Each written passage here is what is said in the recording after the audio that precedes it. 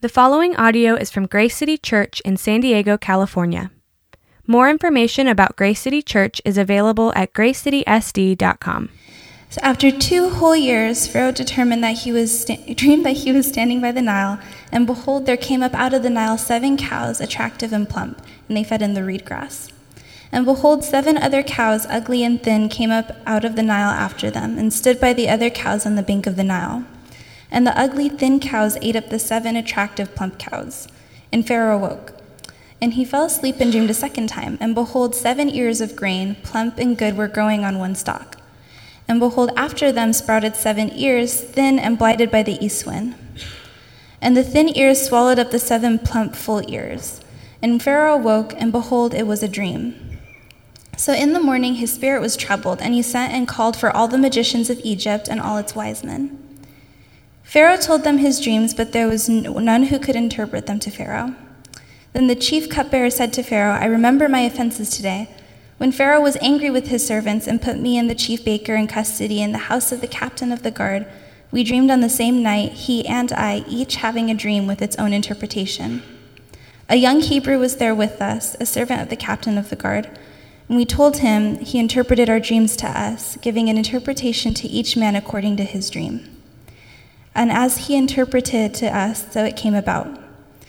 I was restored to my office, and the baker was hanged. Then Pharaoh sent and called Joseph, and they quickly brought him out of the pit. And Pharaoh said to Joseph, I have had a dream, and there is one who can interpret it. I have heard it said of you that when you hear a dream, you can interpret it. And Joseph answered Pharaoh, it is not in me. God will give Pharaoh a favorable answer. Then Pharaoh said to Joseph, behold, in my dream I was standing on the banks of the Nile. 7 cows, plump and attractive, came up out of the Nile and fed in the reed grass.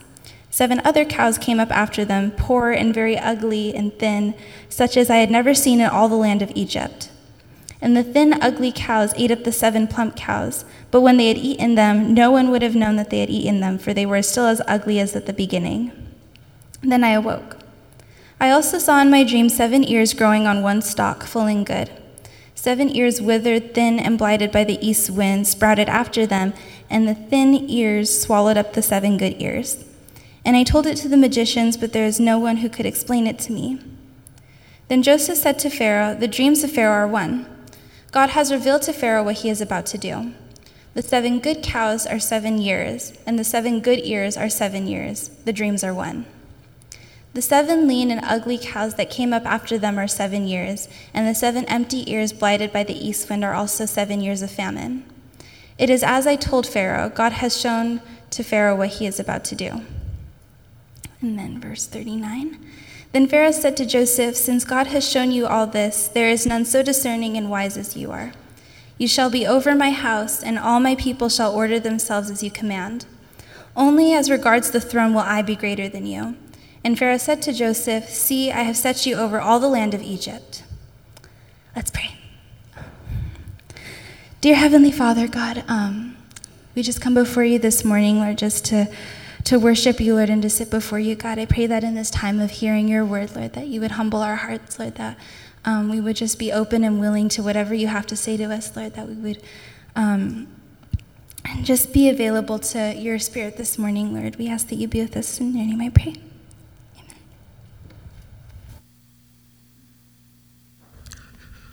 Thank you, Allie.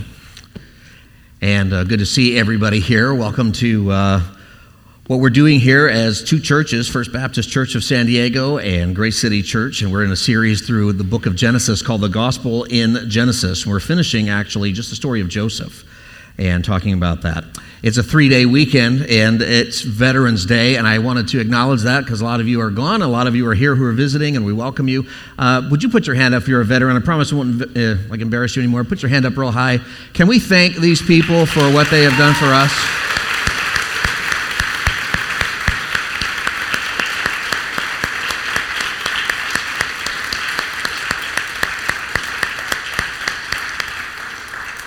We do want to thank you for your service. I think about, there's a veteran in my family I've been researching. He was a veteran of the Civil War, and he survived it. He got out because of an injury. We don't really know what the injury was. The family story is that he got his arm knocked off by a cannonball, and I can't quite prove that, except that he ran a farm after that, and what I actually have is that his farm made butter, which I figure is something you could do with one arm if you're just using one of those butter churns, so maybe that is what he did.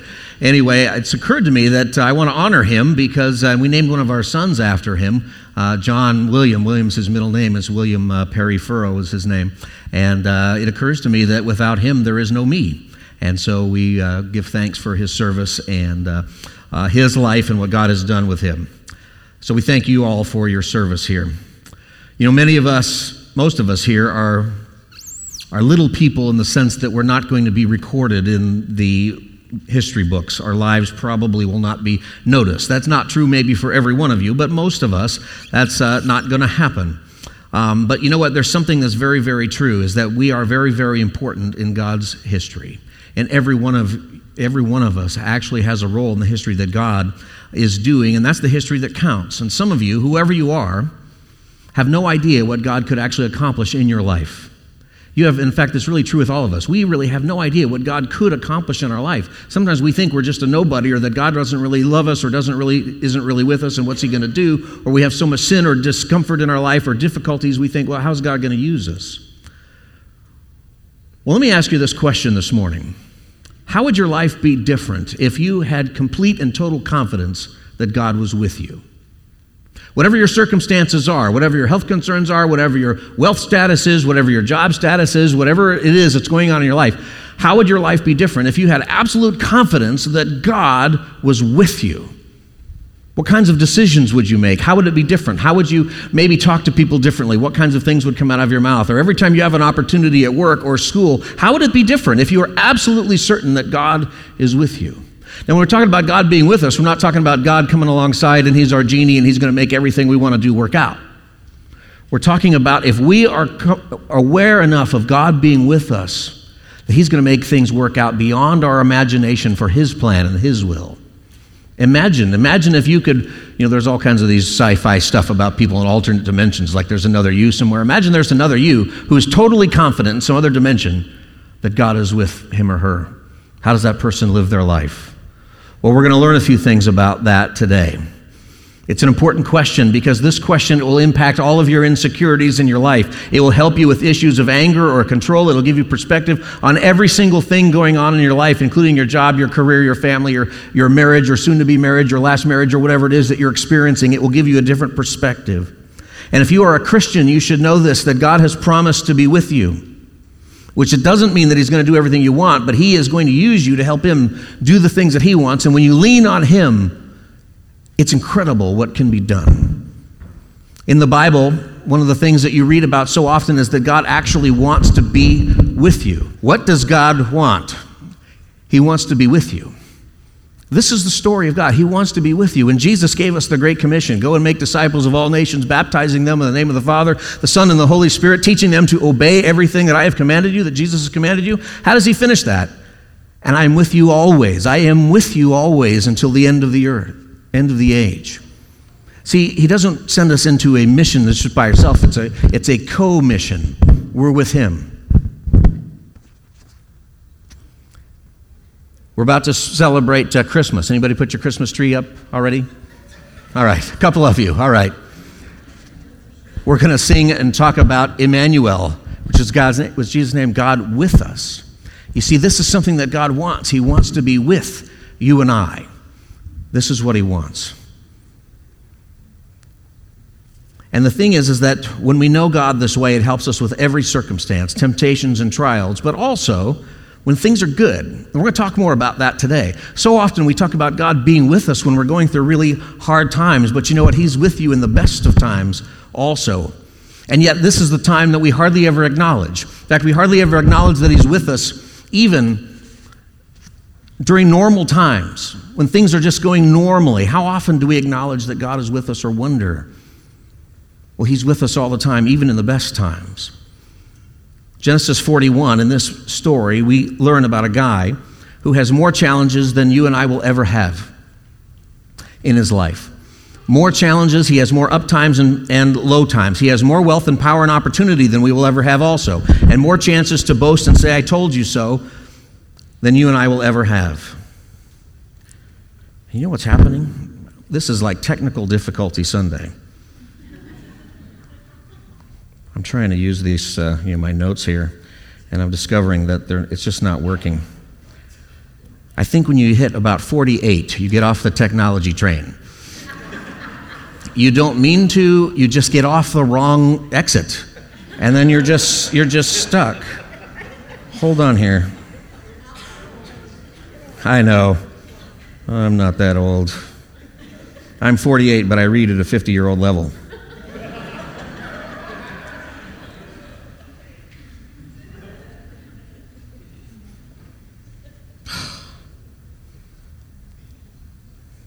Hello.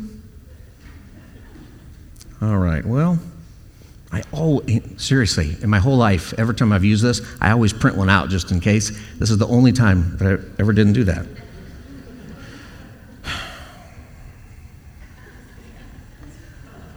All right, well, they tell you you're supposed to preach without notes.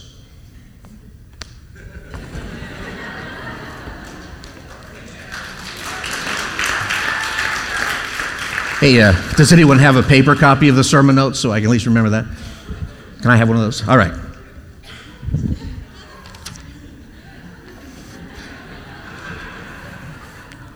What am I talking about here? How would your life change if you knew that God was with you? All right. Here's the first thing. Here's the first point. You need to know that God is in control. We say that all the time. God is in control. But no, really, God is in control. He's in control of everything. Here's how it begins in chapter 41.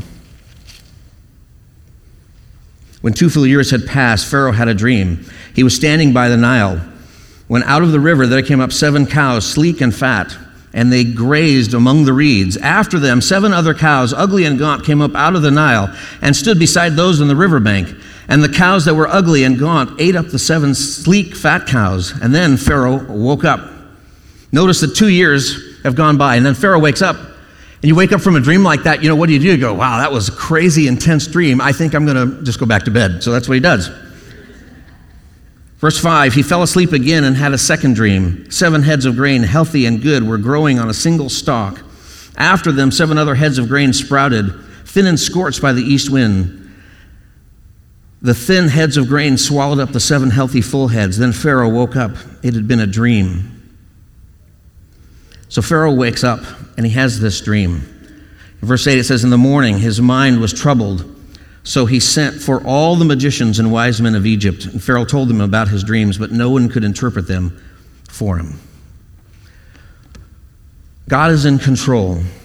So Pharaoh has this dream, and it's troubling him. And he thinks about it, and he says, you know what, I've got to get some help with this dream. In fact, he has 2 dreams, and it seems like there's an impact for that. I'm going to try one more time here on my phone, actually.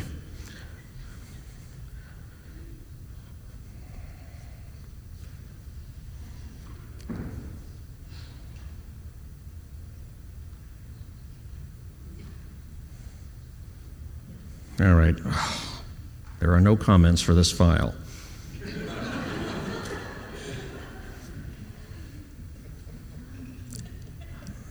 God is not going to let me have my notes. God is with me, and God is in control. All right.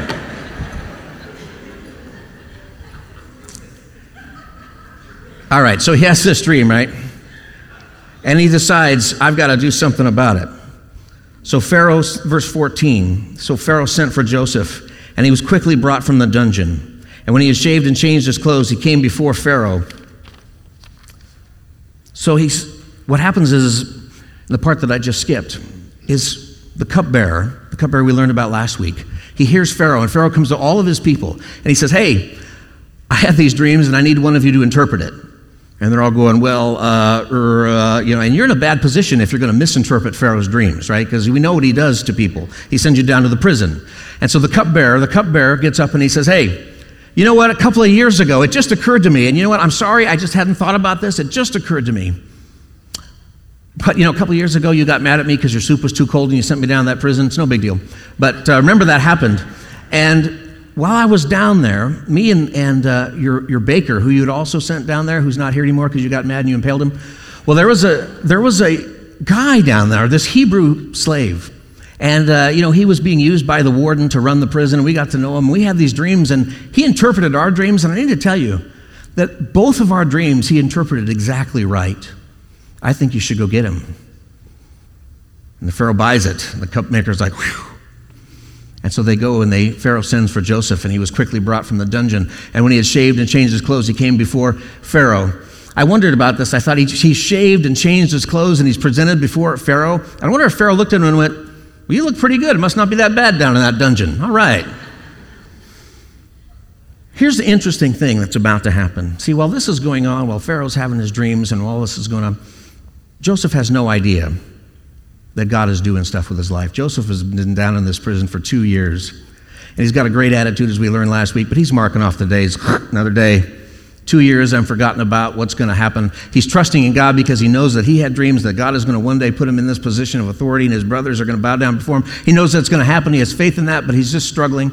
And yet God is still working even though he doesn't see it. And God is working with the Pharaoh, the most powerful man probably on the planet at that time. And greater than that, he's working on everything because God has a plan. In Psalm 105, I don't think I put it in your notes, but Billy read the first part of that psalm today. And Psalm 105, the psalmist actually writes about this event. I read it a couple of weeks ago. It goes like this. And if you go down to verse 16, I want to say, he called down, this is talking about this, verse 16. He called down famine on the land and destroyed all their supplies of food. And he sent a man before them, Joseph, sold as a slave. They bruised his feet with shackles. His neck was put in irons, till what he foretold came to pass, till the word of the Lord proved him true. The king sent and released him. The ruler of the people set him free. He made him master of his household, ruled over all he possessed, to instruct his princes as he pleased and teach his elders wisdom. Look at this story. This is how the psalmist tells you about this story, and it begins, God caused this famine to come. So what we're going to see is this famine that this dream is going to be interpreted that you heard Allie read about. God made this happen. And there's something about God that we have to know, that God is sovereign over the kings of this earth and over what is happening. In the book of Daniel, chapter 4, did I put that up here? Daniel 4:17. Nebuchadnezzar is having his dream interpreted by Daniel, and this is part of it. It says, the decision is announced by messengers. The holy ones declare the verdict, that so the living may know, the living, that's us, most of us. So the living may know that the Most High is sovereign over all the kingdoms of the earth and gives them to anyone he wishes, and sets them over the lowliest of people. This is God. God is in control. He's in control of the nations. He's in control of everything. He's got a plan. If you're ever worried about our world, maybe you've watched the news before, you should be concerned about a lot of things, but don't be too concerned because God's in control. And everything that's happening is going to go fit according to his plan. If you read through your Bible, you find this out. You find out that his prophets talk about kingdom after kingdom after kingdom and what's going to happen. You've got the Babylonians, and then you got the Persians, and you got the Greeks, and you got the Romans, and it takes us all the way to the end times where Jesus one day comes back. And that's all in your Bible, by the way. Your scholars look at that and they go, well, all the evidence says that probably Daniel wrote this, but he couldn't predict the future, so he must be a fraud. But there's no evidence that it's a fraud.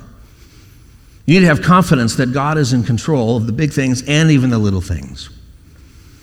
Now, God is in control of everything. Now he's also going to have control, and he's doing things in Joseph's life. Second point is this. God is working in our present circumstances. So Joseph is in this prison. He's not doing well, but God is still doing things. And so Joseph gets out. All right? And so they bring him up. They bring him up to the Pharaoh.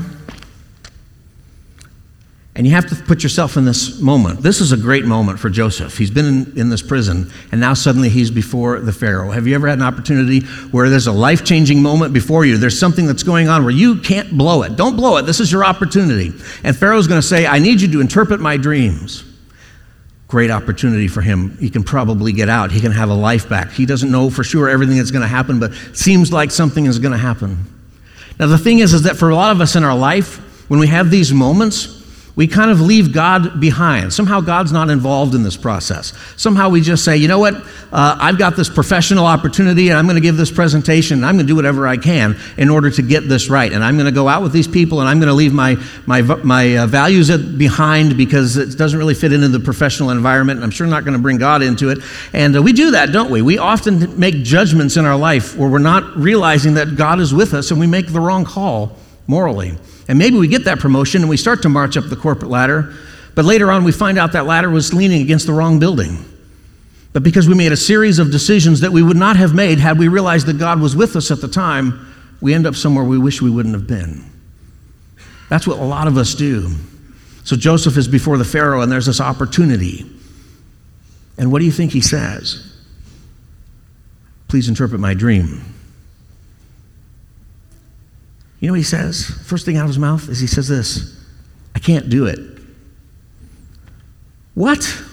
That's the wrong answer, Joseph. You can't do it? The Pharaoh has got you in here. You're supposed to say, I can do it, and let me give you my resume. I've had these dreams, and I'm interpreting myself. In fact, there are a couple of guys who you know that I interpreted their dreams. They're my references. Well, one of them is because you killed the other one, but you are right to do so, Pharaoh, and I totally agree. He just sort of kisses his behind, and he's supposed to do this, right? This is what he's supposed to do. Yet this is not what he says. He says, I can't do it. And worse, he replies to Pharaoh, who sees himself as a god. But God will give Pharaoh the answer he desires. And you have to imagine there's a room full of advisors and people who just went, oh, no. And they're like, oh, the Hebrew kid's going to get it. You know, and they start taking a poll. Is he going to get impaled, hanged? Is he going to go back to the dungeon? What's going to happen? Like you just said to Pharaoh, you can't do it. And then you said, your God can give him the answer he desires. Your God. Why should Pharaoh think about your God as anything special? Because your God, who you say is with you, left you in the dungeon the last couple of years. How good is your God anyway? And yet this is the answer that he gives. I cannot do it, but God will give Pharaoh the answer he desires. You see, here's the thing. If you are fully confident that God is with you, you're not worried about kissing Pharaoh's behind, and you're not worried about doing things the right way or the politically correct way or doing whatever it is that you think you need to do. You're going to do what God wants you to do. And God wants you to give him the glory, and you're going to say, I can't do it. But God will give Pharaoh the answer he desires. This is what he does. So then Pharaoh looks around the room, and everybody's just waiting for Pharaoh to throw a spear at him or something. And Pharaoh says, all right, let me tell you about my dreams. So Pharaoh tells him about the dreams, and he recounts all of that.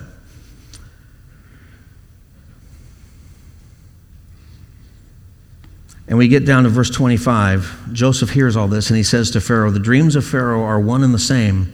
God has revealed to Pharaoh what he's about to do. Notice that Joseph is giving everything and all the credit to God. And God has revealed to Pharaoh what he is about to do. He tells him in this passage that the reason you had two dreams is because God is certain that this is going to happen. This has been decided. He tells him there's going to be 7 years of great wealth and prosperity.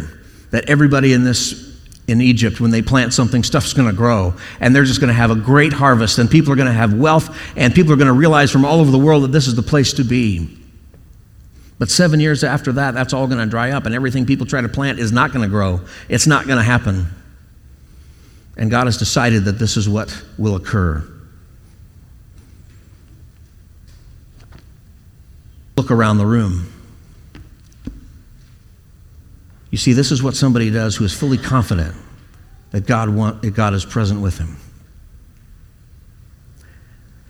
Pharaoh looks around. What's my next verse up there? Anybody?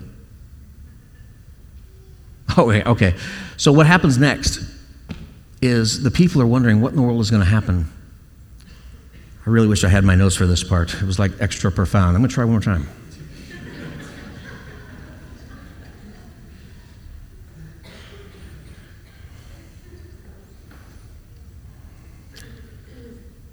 All of this is right now like live on YouTube. So lost. All right. Oops, I just went to YouTube.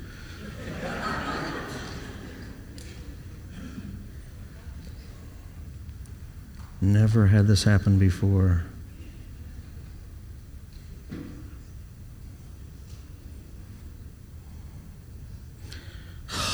All right.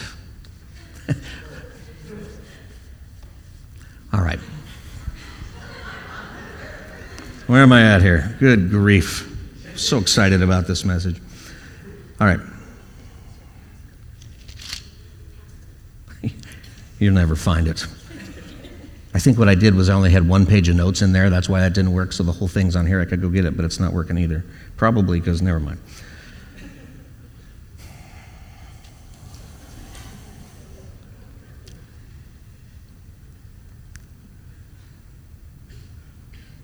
All right, so here's what happens next. Verse 33. Joseph is standing there. He's given this answer. And then he does this crazy thing. Not only has he just told Pharaoh that his God is better and that his God knows what he's going to do and that Pharaoh doesn't know, but then he becomes Pharaoh's consultant. Have you ever had that opportunity where suddenly you're talking to some bigwig somewhere and then you start telling them what to do and how to do their job? I mean, he's like, you know what, I'm going to tell you how to do your job right now. I slept in a Holiday Inn Express last night. He didn't. He said, you've been in the dungeon for 2 years. How in the world are you going to tell me this? But this is what he does. Verse 33. And now let Pharaoh look for a discerning and wise man and put him in charge of the land of Egypt.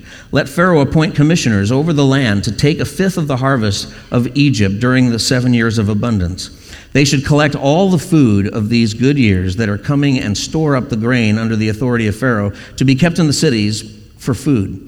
This food should be held in reserve for the country to be used during the 7 years of famine that will come upon Egypt so that the country may not be ruined by the famine. So all of a sudden, Joseph gives him a plan. He says, hey, here's the plan. I've just saved the economy and I've saved the country. There you go. You need to go hire some people to get this done. So Pharaoh looks around and he looks at all of his officials and he goes, anybody got a better idea?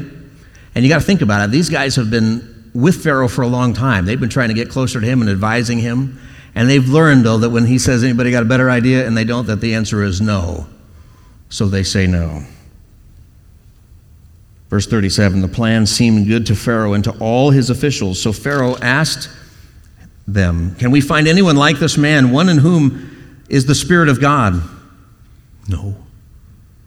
Then Pharaoh said to Joseph, since God has made all this known to you, there is no one discerning and wise as you. You shall be in charge of my palace and all my people are to submit to your orders. Only with respect to the throne will I be greater than you. Suddenly, Joseph is in charge. The Pharaoh says to him, I've known you for 28 minutes. You're in charge of the country. I'm giving you charge of everything. Only I will be greater than you. And this is exactly what he does. Can something like this happen? It can happen when God is with you. Why did Pharaoh agree to this? Why did Pharaoh do this? Why? For the same reason that Potiphar made Joseph the head of his household, for the same reason that the jailer made Joseph the head of the jail, because God is with them. They saw something different in this guy. They saw somebody who didn't overreact to things. They saw somebody who seemed to have a nice answer for things. They saw somebody who seemed to have a relationship with a God who was real, and we don't really see them acknowledge that exactly, but we see them see something different about Joseph. This is how we should be viewed as Christians, by the way, in the culture.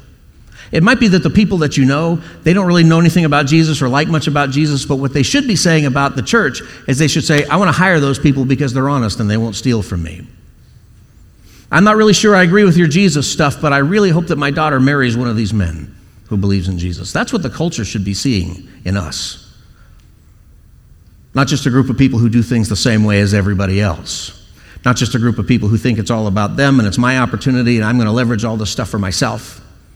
We need to be different. The next point, and the final point is this, is that our confidence grows when we acknowledge God's work. Your confidence that God is with you, it grows when you acknowledge that God is always with you. In every circumstance that you have, God is with you.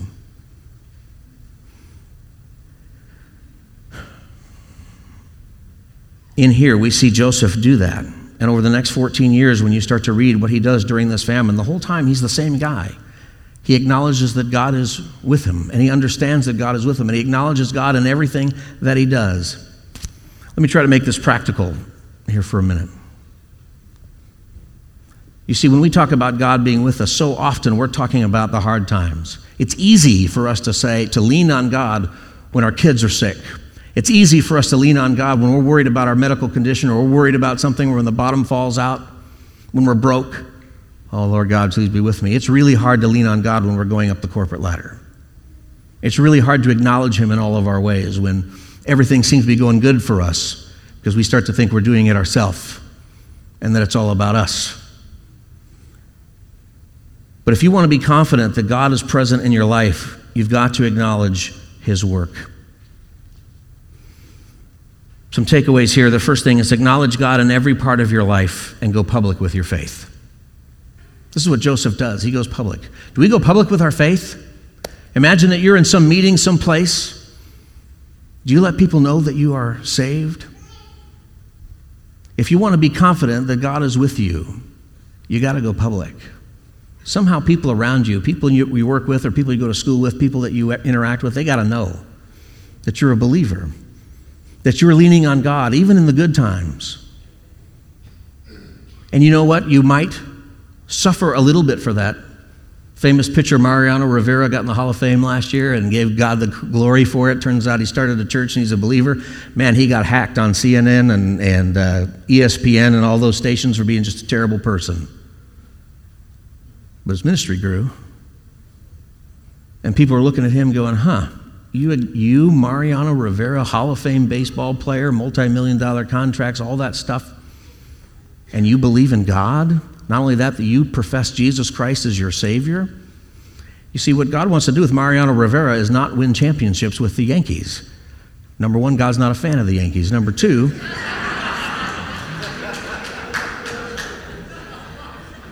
until this year I thought he was a Dodger, but apparently not. What God brought Mariano Rivera into this world to do is glorify God through his ministry. You see, and he put him in that position and made him a major leaguer and made him a star, made him a Hall of Famer, so that Mariano Rivera would leverage all that he has for the glory of God later in life. If you want to be confident of God's presence in your life, you got to acknowledge him publicly. You got to let people know you're doing this for God. I don't know the answer to that, boss, but I think God's going to help us out. You brought God in the workplace, the horror. Number two, leverage what God has given you for the sake of everyone else. Once in a while I get to go speak at Boy Scout things where they give away. It's the Eagle Scout. And I give the same speech every time, but I think they like it. And I always say this: who's the most important person in the room? Well, it's this Eagle Scout over here today. And here's the message. Whenever you find yourself as the most important person in the room, or you find yourself with means to actually help, leverage everything you have for the benefit of other people. That will increase your leadership. It will increase all these things. And this is what God wants us to do for him, that whatever we have been given, our time, our talents, and treasure, we're called to leverage those things for the benefit of others. That the reason we've been given all this stuff is not for us. The reason you've been given a career, the reason that things are going really well for you in your business, the reason that things are going great for you and your family is not so that you benefit. It's not for me.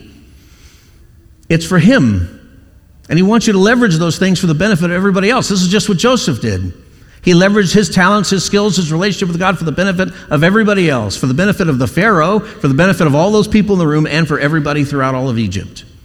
This is what we're called to do. And when you do that, you realize that what God has given you, he's given you for the sake of everything else. It'll make you more confident in God's presence in your life, that he's there. And finally this, constantly remember that God is with you in the good times and not just the hard times. What we're called to do is remember. So often in the scriptures, God tells us to remember him. It's because we forget in the good times. We remember him in the bad times. We always remember in the bad times. When we pray for people, after we're praying about the hardest things going on in people's life. And it's so easy to forget God when things are going great. If you want to be more confident that God is with you, then every single morning, do something to remember where you once were. Do something to remember what God has done for you. In a minute, we're going to take communion, and the reason we do that is to remember why we're here in the first place, to remember that Jesus died for us, to remember that we can't save ourselves, that we've been saved through the blood and sacrifice of Christ. You've been saved for that reason. And wherever you're at, there's a place where you in your life before where God has been there, and you remember that. You remember that. Joseph does this later on. I think I put the verse in here. Is it verse 50? This is what Joseph does to remember. Before the years of the famine came, 2 sons were born to Joseph by Asenath, the daughter of Potiphera, a priest of On. Joseph named his firstborn Manasseh and said, "It is because God made me forget all my trouble on all my father's household." The second son he named Ephraim, and it said, "It's because God has made me fruitful in the land of my suffering." This is what he did to memorialize what God has done in his life. He named his kids these two things. Now don't go home and rename your kids. But do something that you have a constant reminder. Imagine him. Every time he picks up Ephraim, it's because God made me fruitful in the land of my suffering. It's what he remembers every time he sees him. He made sure that he had something built into his life where he remembers God. If you want to be confident that God is with you, do something every day where you remember that God has loved you. Do something every day where you remember where God has brought you from. You can write yourself a little note. You can put it, something. You can say a prayer every morning. Do something to remember this. And then what happens is you approach your day differently. You approach your day realizing that God is with me. And if God is with me, whom shall I fear? One of the greatest reasons that we forget about God is that we're afraid. We hoard a bunch of stuff. Why? Because we're afraid that God can't protect me through a bad economy. We treat other people badly because we look at prosperity as really something that's okay, which is completely not scriptural. No, we need to remember that God is in control. We need to remember that God is active in every part of the circumstances of our life. We need to remember him. See, this confidence that Joseph had, you and I can have it. We just need to do the things that Joseph did. It's offered to us, and God's presence with us is given to us throughout Scripture. The whole season of Christmas that we're about to enter in is about that. God with us, that God comes here to be with us. Emmanuel, this is what God wants. What does God want from you? He wants to be with you. He wants to walk with you. He wants to be with you at work. He wants to be with you at school. He wants to be with you where you are, and he wants you to lean hard on him because he wants to do amazing things through you for his kingdom, for what God is doing throughout all of human history. This is what God wants. I have no idea if this is what I was going to share today, but I do have a sense that the way this works out is that for some reason what God wants is for me to say something I said here today that somebody here needed to hear. And if you're that person, wow, that God screwed up all of Apple computing just for you. That's how much he loves you. That's how in control he is. And he loves each one of us for that. Can we pray? And just bow your heads and God, we can learn so much from your word, and I'm glad that we have this story of Joseph. I'm glad that we could see that in this great moment of his life where he is about to be made the vice president of Egypt, that the first thing he does is say, I can't do it, and give you the glory for all of it. I thank you, Lord, that the example of his life is one that we can look at where everybody says, wow, that's a person who the Lord is with in the good times and the bad times. And I pray that this morning we would understand that that is true for each one of us, that we would acknowledge that you want to be with us. God, I pray that you make us aware of your presence this morning. You promised to send us your Holy Spirit, and that when we confess you as Lord, that he would be present. I pray, Lord, that we would not ignore that, but that we would be aware of your presence in this room and in each one of our lives right now. And God, if there are people here who have forgotten about you because they're having a good time, because this is a great time in life and everything seems to be going well, I pray that this morning they would remember you, that you are in control, that they would remember every day and have the confidence to do whatever they need to do, the confidence that knowing that you're with them, and that you would get the glory for that, and other people would look at us, the people that we know, the people we work with, the people in our relational world, and say, the Lord is with that person. I want to know who that is. And God, for anybody here who is wondering who you are this morning, I pray that they would tell somebody, that you would raise them up to tell somebody they came with, or tell somebody who will pray with them, or tell somebody who just looks like they know what they're doing, hey, tell me about Jesus. That they would understand that Jesus Christ came here to be with them. And he walked a perfect life that they can't live. that each one of us can't live in the spiritual angst that we carry around, that it's been taken away and nailed to the cross on Jesus Christ, that whoever believes in him would not perish but have everlasting life, that is a promise that's good for all who would confess Jesus. I pray, Lord, that we would recognize that this morning and acknowledge you in every way. In Jesus' name, amen. Thank you for listening to this resource from Grace City Church. If you found this helpful, feel free to share it and enjoy more resources at gracecitysd.com. Grace City Church exists to equip people with the gospel for everyday life.